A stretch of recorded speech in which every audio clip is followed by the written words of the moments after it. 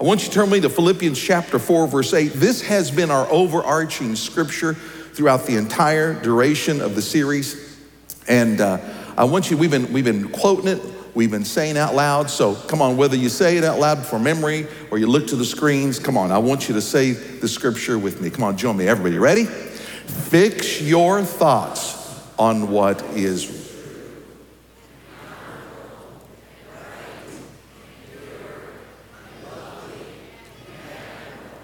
Think about things that are.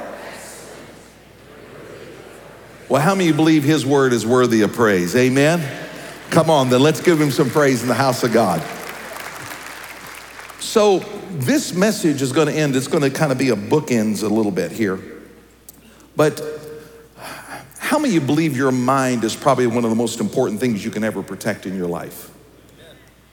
Your mind literally controls the destiny of your life. What you let in, what you hear, what you read, what you see through your eye gate, your ear gate. We've been talking about that.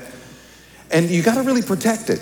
You know, that's what a lot of people, as they get older, they always say, I just want to have a good mind, How many of you pray that? I just want my mind to be clear. My mom was 93 years old, and I mean, her mind was as clear. She could remember every little detail of certain things up till before she passed away. I mean, she just remember those things, you know, and I thank God for it. I don't want to be like the three little elderly ladies, and they're all, two ladies were gone. I tell you, I'm just losing my mind. He said, well, what happened? She said, well, I went to the refrigerator the other day. She said, I knew what I was going to get. I opened the refrigerator and went to go get what I was going to get. She said, I forgot what I was going to get. She goes, I closed the door. I forgot what I was supposed to get. She goes, well, you think that's bad? She said, girl, let me tell you what I did. She said, I went down the stairways down to the basement to go get something. She said, when I got to the bottom of the steps, she said, I forgot what I was going there to get. She said, I went back to the top of the steps. I remembered what it was, went back down to the bottom of the steps, and I forgot again what it was. Third little old lady says, now, girls, she said, I'm going to tell you, y'all may be losing your mind, but she said, I want you to know, at 92 years of age, my mind is still as sharp as it was when I was a teenage girl. You can lose your mind, but my mind is sharp and as quick as it ever been. And for that, I knock on wood. She said, would somebody please get the door for me? How many want to keep your mind intact? Amen?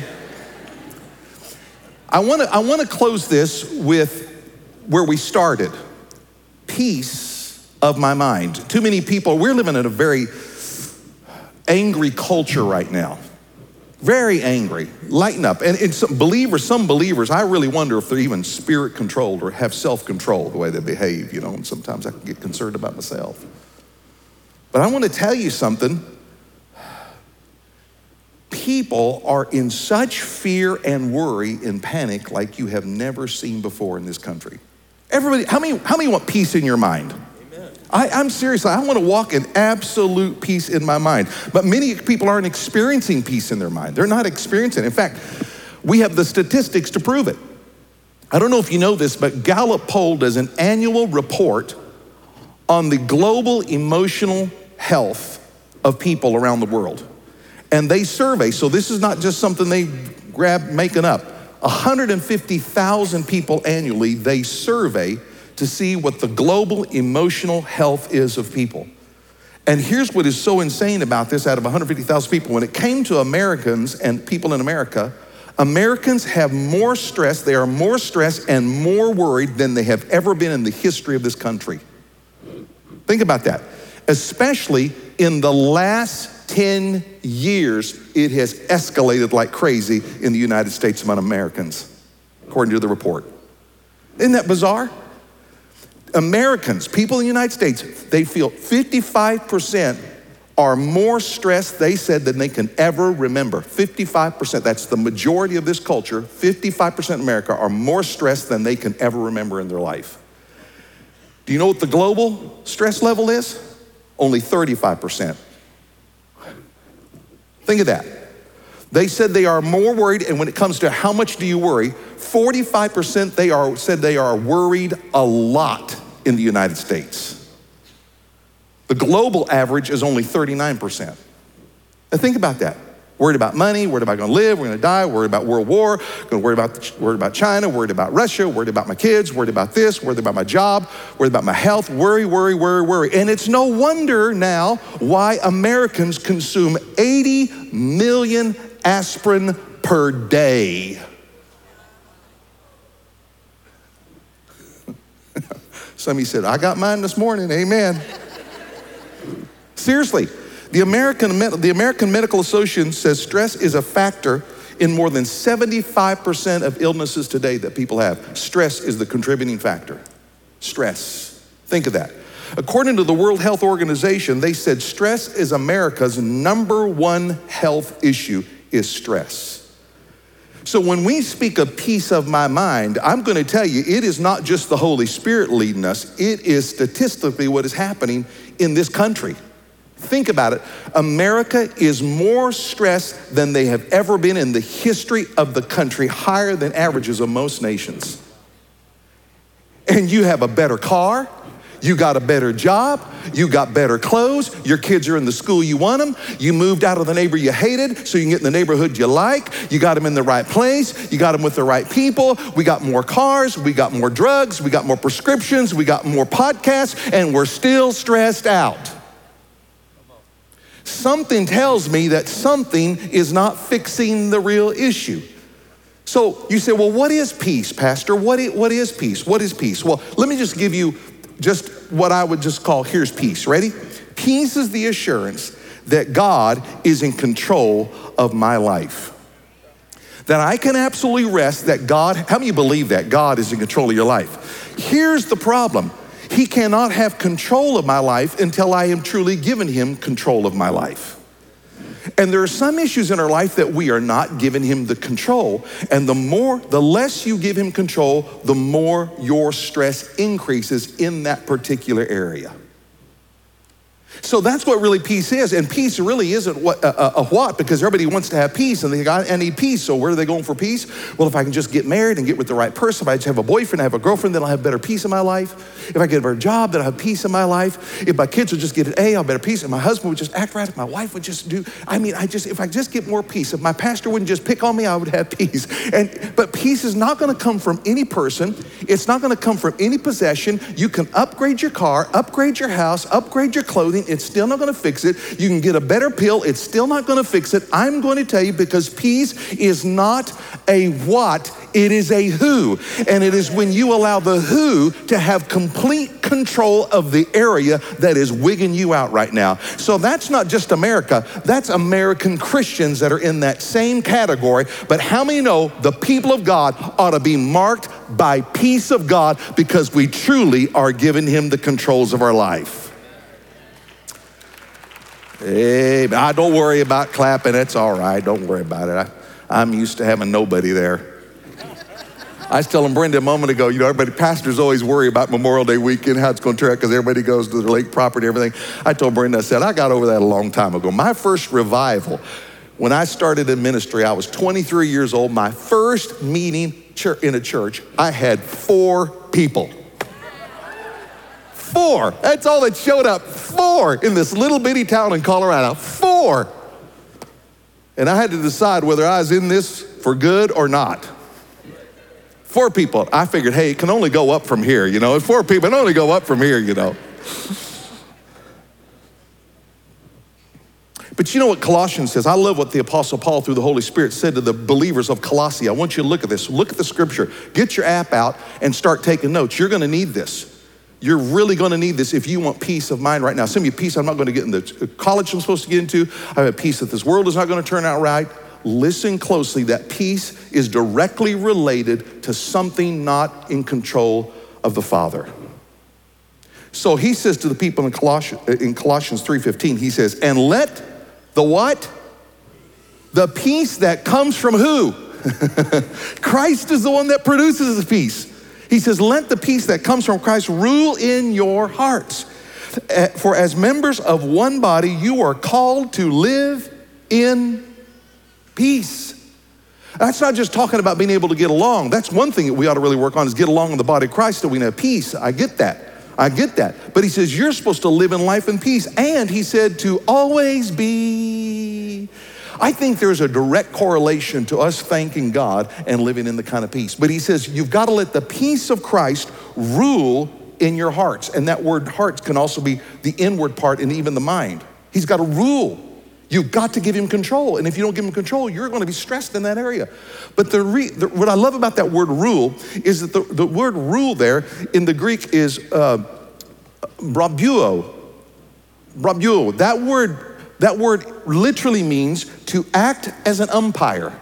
He says you need to let the Holy Spirit and the Word of God work as the umpire in your thinking, your thoughts, and what you're going through. Let him be the ump in it.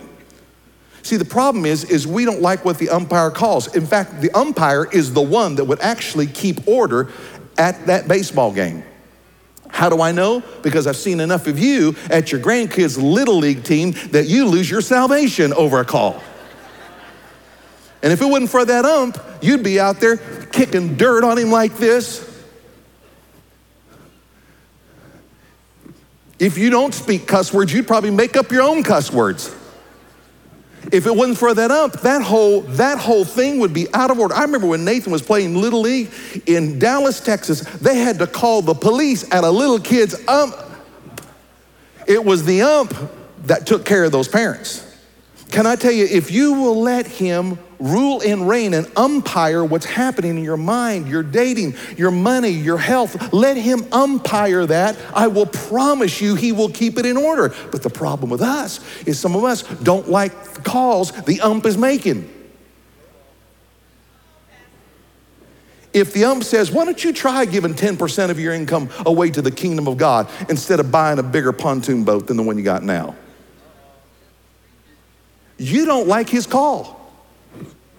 What if he says to you in the date, here's what I want you to do. I want you to try to keep your hands off each other. Well, I don't like that call. What if he says, why don't you show up to church? You all like that call because you're here, amen?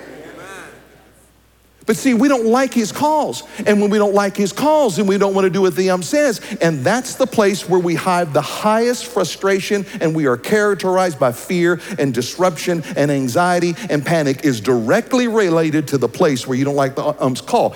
That Christian hurt my feelings. He says, I want you to forgive them. I don't like that call. So you stay in fear and panic over that relationship and anxiety. How are we doing, everybody? So what I'm going to tell you, you have a heavenly umpire. How many believe we ought to let him make the calls even if we don't like the calls, because he really keeps the order in the game? How many glad you came to church? Still happy? Amen. So how do I allow the peace of God to rule my mind and my life, Pastor? How? I think the scripture is really clear. So we have been overarching scripture, Philippians 4:8. Pastor Tim didn't realize, we didn't compare notes, but he used that same scripture because here's what it is. You cannot truly see the power of Philippians 4:8 if you don't deal with Philippians 4, 5, 6, and 7. So let's talk about 4, 5, 6, and 7 to maximize fix your thoughts on things that are true. Okay, let's hit that, okay? So you say, Pastor, how do I keep that peace of mind? I'm gonna give you a few things here. Ready? Number one, first of all, rejoice. Everybody say rejoice. Look what he says before he leads up to Philippians 4:8. He says this. The Apostle Paul through the Holy Spirit, watch this, look what he says. Always be full of joy in the Lord. Can everybody say in the Lord? Here's the big difference that people are looking for. Some of us are confusing pleasure for happiness. You think because you have pleasure, it gives you momentary joy. That's why sin is only pleasurable for a season, the Bible says. That means you can go ahead and do something that you know is contrary to the Word of God. You may get that momentary buzz or that momentary satisfaction of just going off and blowing off steam on somebody. Or it may be that you say, I'll never learn to control my physical appetites in sexuality before I get married. So you just let it rip to the wind. Let me just tell you something, what's happening here. You have a momentary pleasure, and the Bible doesn't deny that, and neither do I. But what you're confusing is is your pleasure for true happiness. It does not make you happy. In fact, you get more anxious about the situation the more you turn away from God, because you get true happiness from knowing relationship with Jesus Christ. He says you don't look for it in a person or that momentary pleasure. Why don't you look for true joy in the Lord, in the relationship? He says, I say it again. He says, rejoice in the Lord. And I say it again, rejoice. I love this church for one of the primary reasons is y'all love to just get down and rejoice. Y'all have fun rejoicing, amen? Now you say, well, that's easy for the Apostle Paul to say. Oh, no, it's not. I want you to look at who's writing this and where he's writing it from. When you look at this with the Apostle Paul, this is not written from the prayer tower of your favorite television ministry. This is not written from a young lady sitting at her kitchen counter with nice quartz and a latte with her Bible open, hashtag so blessed. All right? This is not coming from somebody who's on the beaches right now of Hawaii. That is momentary pleasure for that moment. Let me tell you where this is being written from. It's being written from the Apostle Paul in Mamertine prison. He is in this deep, dark prison. In fact, Brenda and I have been in the very prison where they believe Paul was kept. That prison. It was down, you had to descend by steps. It is damp, it is nothing but hard stone. There's no sunlight, it's in a deep, dark cave, and he is telling the people, this prophet in prison, he's in a Roman dungeon, chained to guards in other places. He was chained to guards. Think about this. This guy's gonna face Roman execution in that place. He's not lounging with suntan lotion on him. He's not drinking a lemonade with umbrellas in it. The guy is in a dungeon. He's doing things right. He's gonna face execution. He's chained to a prisoner. And here's what he tells you and me. He says, when you're going through the junk of life, rejoice in the Lord always. And again, I say, rejoice in him. That's where he's saying it from. Are you telling me just to act like everything's okay? No, I'm gonna tell you, because I know things aren't okay. Because Paul didn't have it okay, but Paul said, I'm gonna tell you, in the middle of this, I know they're gonna try to, a guillotine's gonna chop my head off. I know they're gonna persecute me. I know they're gonna do everything to dishearten me, but I still have peace in this problem. He had an assurance that no matter where I am or what I'm going through, God is in control because I have already surrendered the controls to him. I know this is gonna be for my good and my better outcome. That doesn't tell you, listen, he's not telling you that you gotta rejoice in your losses, because I cannot always rejoice in the things that I've lost. I'm gonna slow that down, because some of you say, he's just wanting to be positive and I act like no problems. No. You cannot always rejoice in your losses. I can't always rejoice in my losses, but I can always rejoice in the Lord. Because I will tell you, the things that I may have lost are not Jesus and they are not the Lord. There's only one thing that will never leave me and never forsake me, and it is Jesus Christ himself. Can I tell you, you may not rejoice in your losses, but you can always rejoice in the Lord that those losses are not the end, but God has a purpose that's higher than you could ever imagine, that his glory might be seen. Can somebody give God praise if you're going through losses? Rejoice in the Lord. He says, rejoice in the Lord when, everybody? What did he say in Colossians? He said, always rejoice. Rejoice in the Lord always. And again, I say rejoice. So guess when the best season is to rejoice? You know when it is? Always. Always. I know you're in the atmosphere of praise and worship. I know you saw the haze and it's really great, and you see the bright lights and everything. It's, yeah, Jesus, but you got dirty diapers tomorrow morning. Rejoice in the dirty diapers. Rejoice in your boss who doesn't appreciate what you do and doesn't even care less about whether or not you perform well or not. He's just trying to fill a quota. Rejoice on Wednesday when all of a sudden you walked into the doctor's office and the prognosis is not what you expected.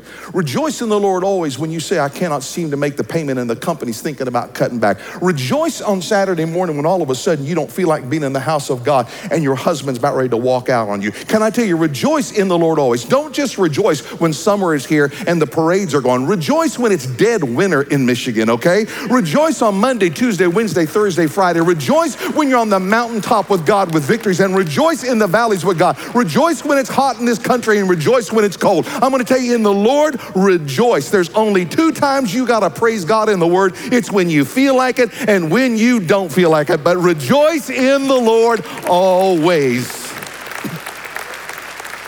Always rejoice in the Lord. Now, why would he say rejoice? Rejoice. Everybody say rejoice.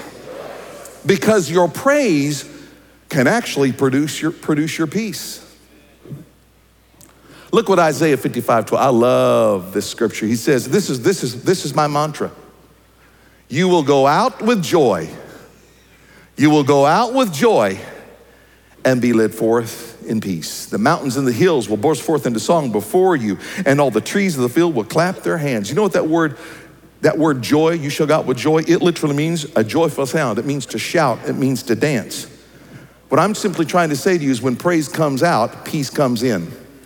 You shall go out with joy and be led forth with peace. Now, some of you, can I tell you, you are exiting things wrong. One of the big things that I teach our team is the way you exit one season of your life is the way you enter the next season of your life. The reason so many believers do not enter the next season of life with peace is because they didn't exit the last one with joy. And joy is not a feeling, joy is a person. It is in the midst of this, I will rejoice in the Lord always, and again I will rejoice in him. Even in my losses, even in the pain, even in the betrayal, even in the rejection, I will rejoice in the Lord. He's working something for my good. Can I simply tell you, friends, rejoice in the Lord always. You shall go out with joy and be led forth with peace. What does it do? My joy of worshiping him brings forth peace. So everybody, what are we going to do first for peace of my mind? We're going to rejoice. Secondly, look what Paul says in the book of Philippians. He says, relax. Oh, when 55% of this country is more stressed and worried than they've ever been, higher than the global average of only 35%, we got too many stressed out people, and it ought to not be believers who call themselves followers of Jesus Christ. We ought to relax. Look what he says.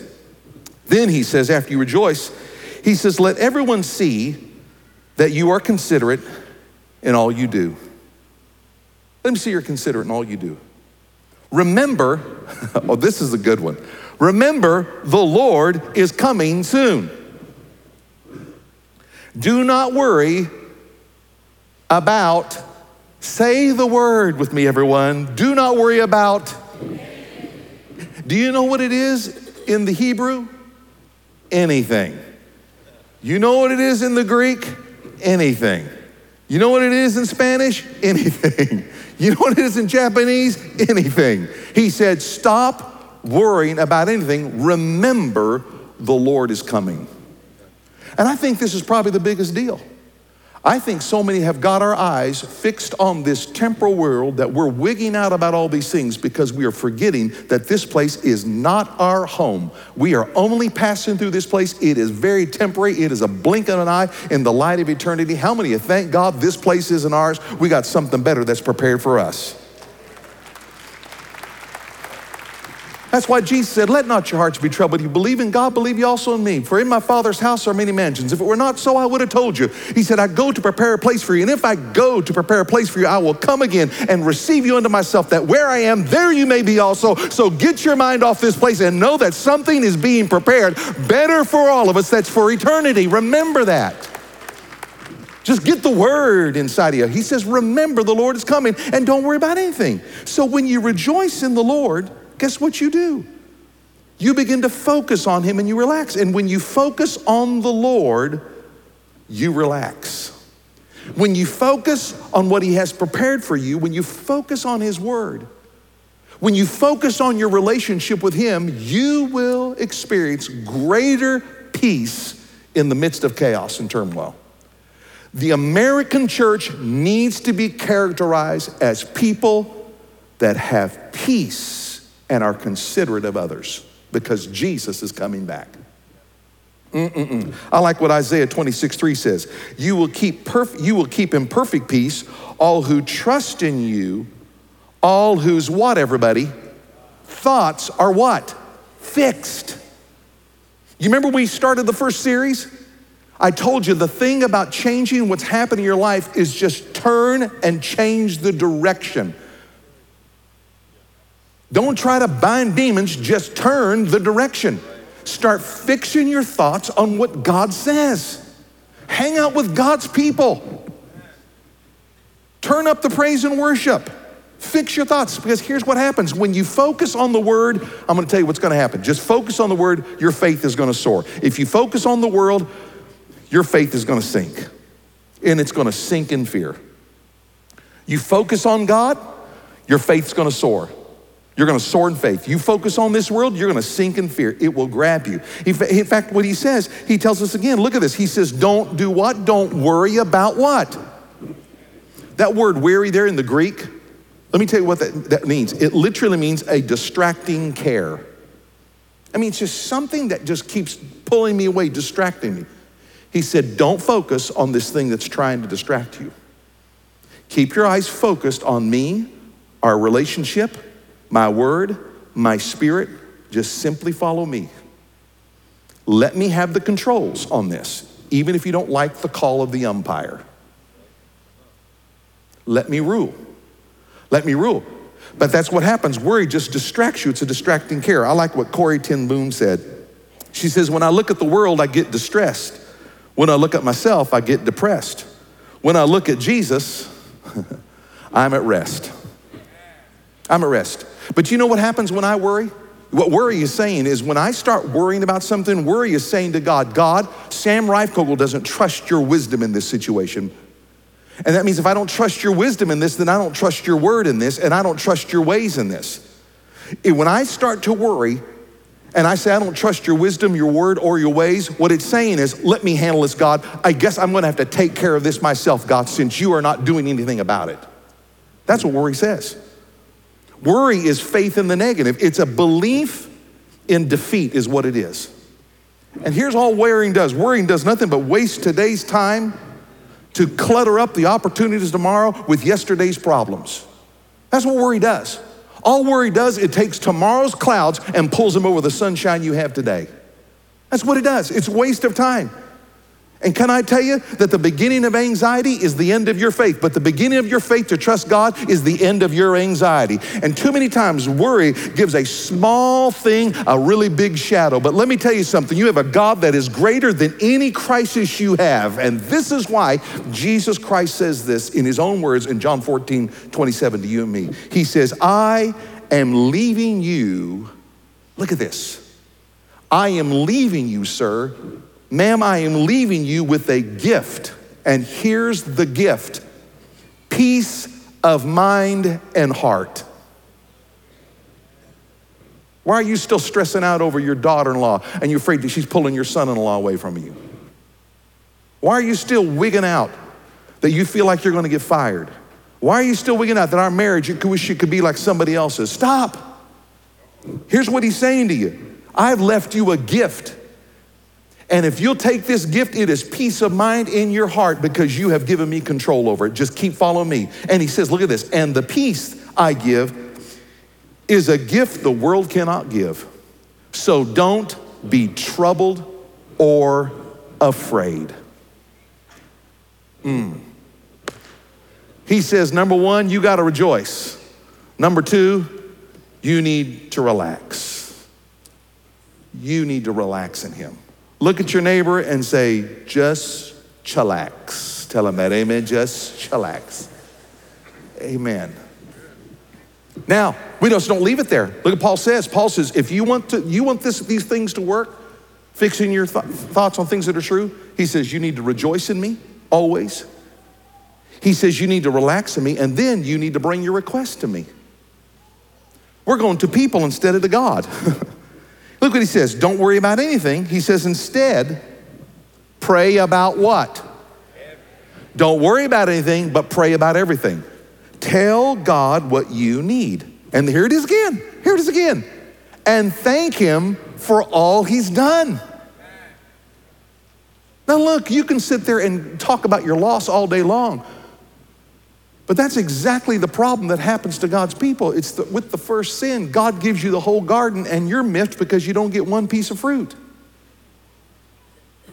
That is the lie of Satan, that somehow God is not giving you what you ought to have. You've got everything. He says, listen, thank him for what he's already done. In fact, in what he's doing now, my goodness, you're sucking in air. You ought to rejoice. He says request. So what does that mean? To communicate with him, to pray to him. So here's what happens. Release your stress through prayer. When you pray, dump it. Just dump it.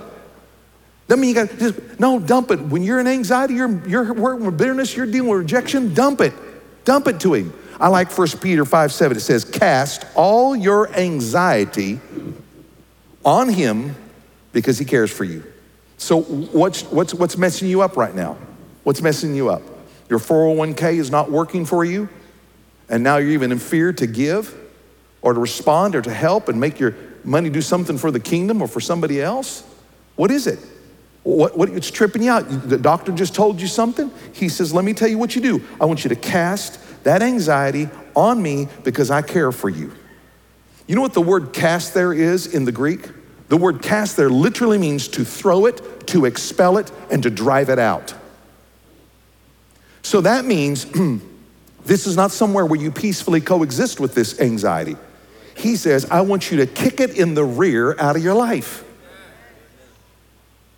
How do I do that, Pastor? It's what 1 John said, perfect love casts out all fear. That's the relationship with him. So what he's saying, he says, here's what you got to do. I want you to cast it. I want you to throw. I want you to expel it. I want you to drive this thing out of your life. Every Christian ought to pray about everything and leave nothing out. If you're angry and you hate him, tell him you hate him, you're angry, but don't go tell everybody else how much you hate him and you're angry at him. Oh, Jesus, help us. Whatever you're worrying about, instead of spending time worrying about it, why don't you give equal time to praying about it? Seriously, all I'm asking is, look, whatever stressing Sam Reifkogel out, whatever he's dealing with, then he ought to at least give equal time to bringing it to God and talking to him about it. And I'm going to tell you what's happened. Every time I've given the equal time to let God deal with it, I promise you this side begins to fade and my confidence in God begins to increase every single time. Are you with me, everybody? Pray about everything, drive it out. Release that stress. How do I release that stress and anxiety? Let's go to the scripture again. You ready? Let's go to Proverbs 3, 5, and 6. How many know Proverbs 3, 5, and 6? Some of you probably already got it memorized. But I want you to look at something. He says, trust in the Lord with all your heart. Hey, how about this? Let's put this up there. Let's read it out loud because I just think the devil soils himself when we quote the word. You ready? Come on, everybody out loud together. Trust in the Lord with all your heart and lean not to your own. In all your ways acknowledge him and he shall direct your paths. Now I want you to underline this. Look at the 4 verbs in this. I want you to target the 4 verbs. First of all, he says trust. What does that mean? You need to trust him when you feel things are out of your control. You need to trust him. When you've done everything you can do and you feel like God's not working, you've got to trust him. Here's the bottom line. You do all you can do and God will do what you cannot do. If you want to see the supernatural operate, you do all that's natural, he'll do all that's super, and together the supernatural will occur. But when he says trust, he means when you think things are out of control and you can't do anything, you've had enough conversations, you've gone to enough counselors, you've been to every bank, you've been to every doctor. He says, just trust me and believe that I have the control in this thing. And then he says, lean not. Lean not to what? Don't rely on your own knowledge. It's your part to do everything you can do, but you got to get to the place where you let God do what you cannot do. Quit trying to figure out. Then he says acknowledge. You know what's interesting about that word acknowledge there in the Hebrew? Guess what the word is there? Go look it up. It's the word yada. When you lift your hands, that's called yada worship. Do you know what it means? It is a sign of intimate worship, of intimate relationship with the Father. He says, part of this stress is a lack of your intimate relationship with me, because perfect love will cast out the fear and anxiety. If you'll get closer to me in intimate relationship, intentional in relationship with me, I will promise you, I will drive it out. The problem is, too many of us are into spiritual one-night stands with God. And he's not going to do that. My wife expects me to talk to her every day. She expects for us to have deep conversation. She expects for us to sometimes not say nothing. I'm going to tell you, it is not a one-night stand. We just passed 33 years of total commitment to Jesus Christ and each other, no matter what. Even when the other one may not like the call the other one made. The umpire is the one that rules, and that's who we follow.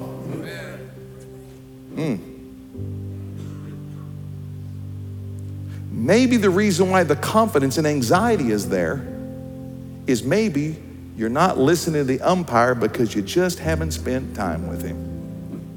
Yada. He says, and he will direct your path. What does that mean? When I trust him, when I lean to his wisdom and not to mine, I've done everything I can do, now I've got to let it go. When I start building that relationship of intimate worship with God and know that that is the main primary relationship that I must work on and have fellowship with him, then I can find true rest and peace. So talk to God first. Talk to God first. Some of y'all are talking to your plant and your dog more than you're talking to him. It's kind of nice to talk to Moses sometimes. Moses.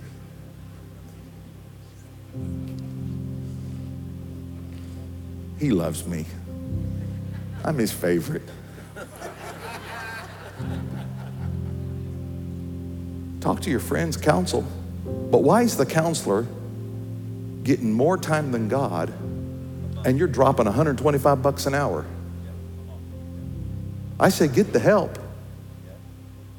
But why are we not spending equal time with the one that has the power to truly bring you peace and joy? Talk to your friends and go to your small group. But why are the people in the small group getting more conversation and deep relationship than he is?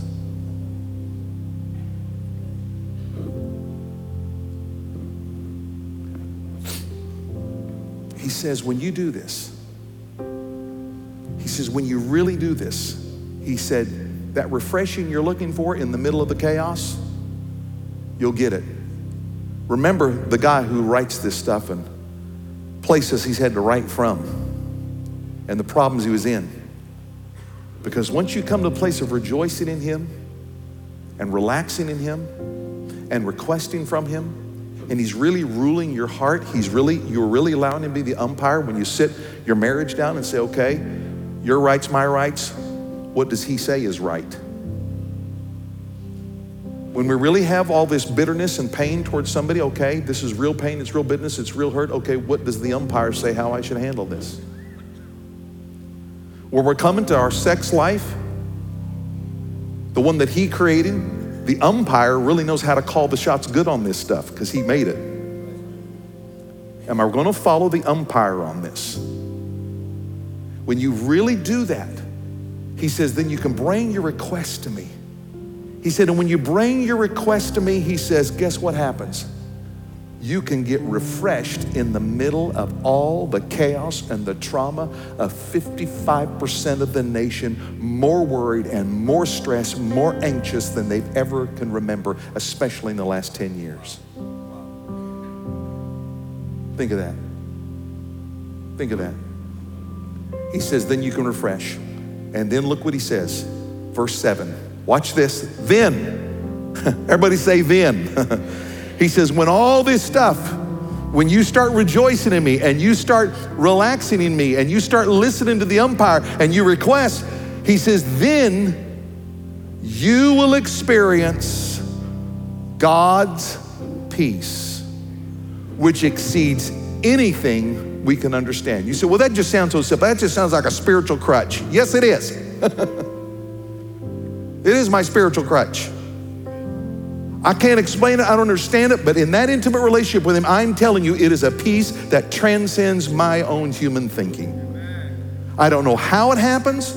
I just know when I run to him, it happens.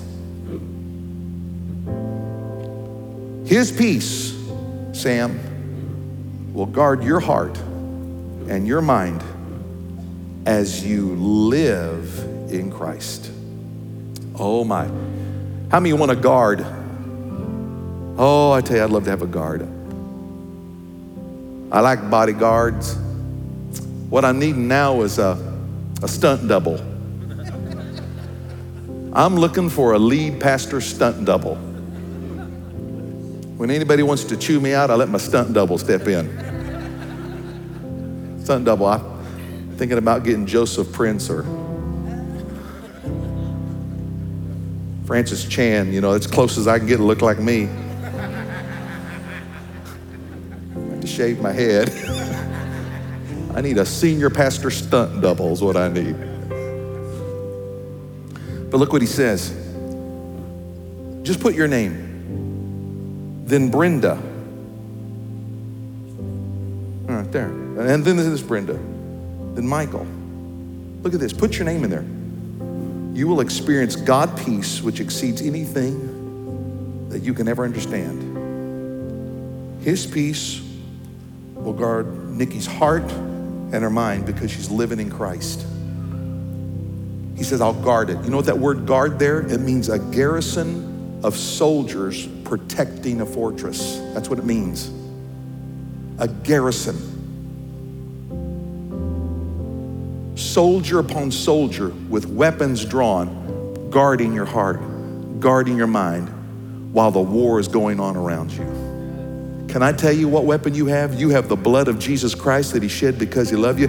You have his word that continues to strengthen you to walk in faith. You have the Holy Spirit that empowers you. And on top of that, you got his angels that are at charge all around you. They are swarming you. They are around you. Can I tell you, friends, you have a garrison of God's protection around you, and his peace can help you in the middle of trouble. Doesn't keep you out of a troubled life, but I'll tell you, it'll give you peace in a troubled life. Because how many know trouble happens because life happens? But Jesus said these words, and I'm closing with this. He said, in this world, you will have tribulation. But here you go, everybody. Be of good cheer. I have overcome the world. I love it. I love it. I love it. Peace isn't the absence of fear, but the presence of Jesus who defeated your fear at the cross. How many thank God, everybody? We have peace of mind. Peace of our mind. Amen.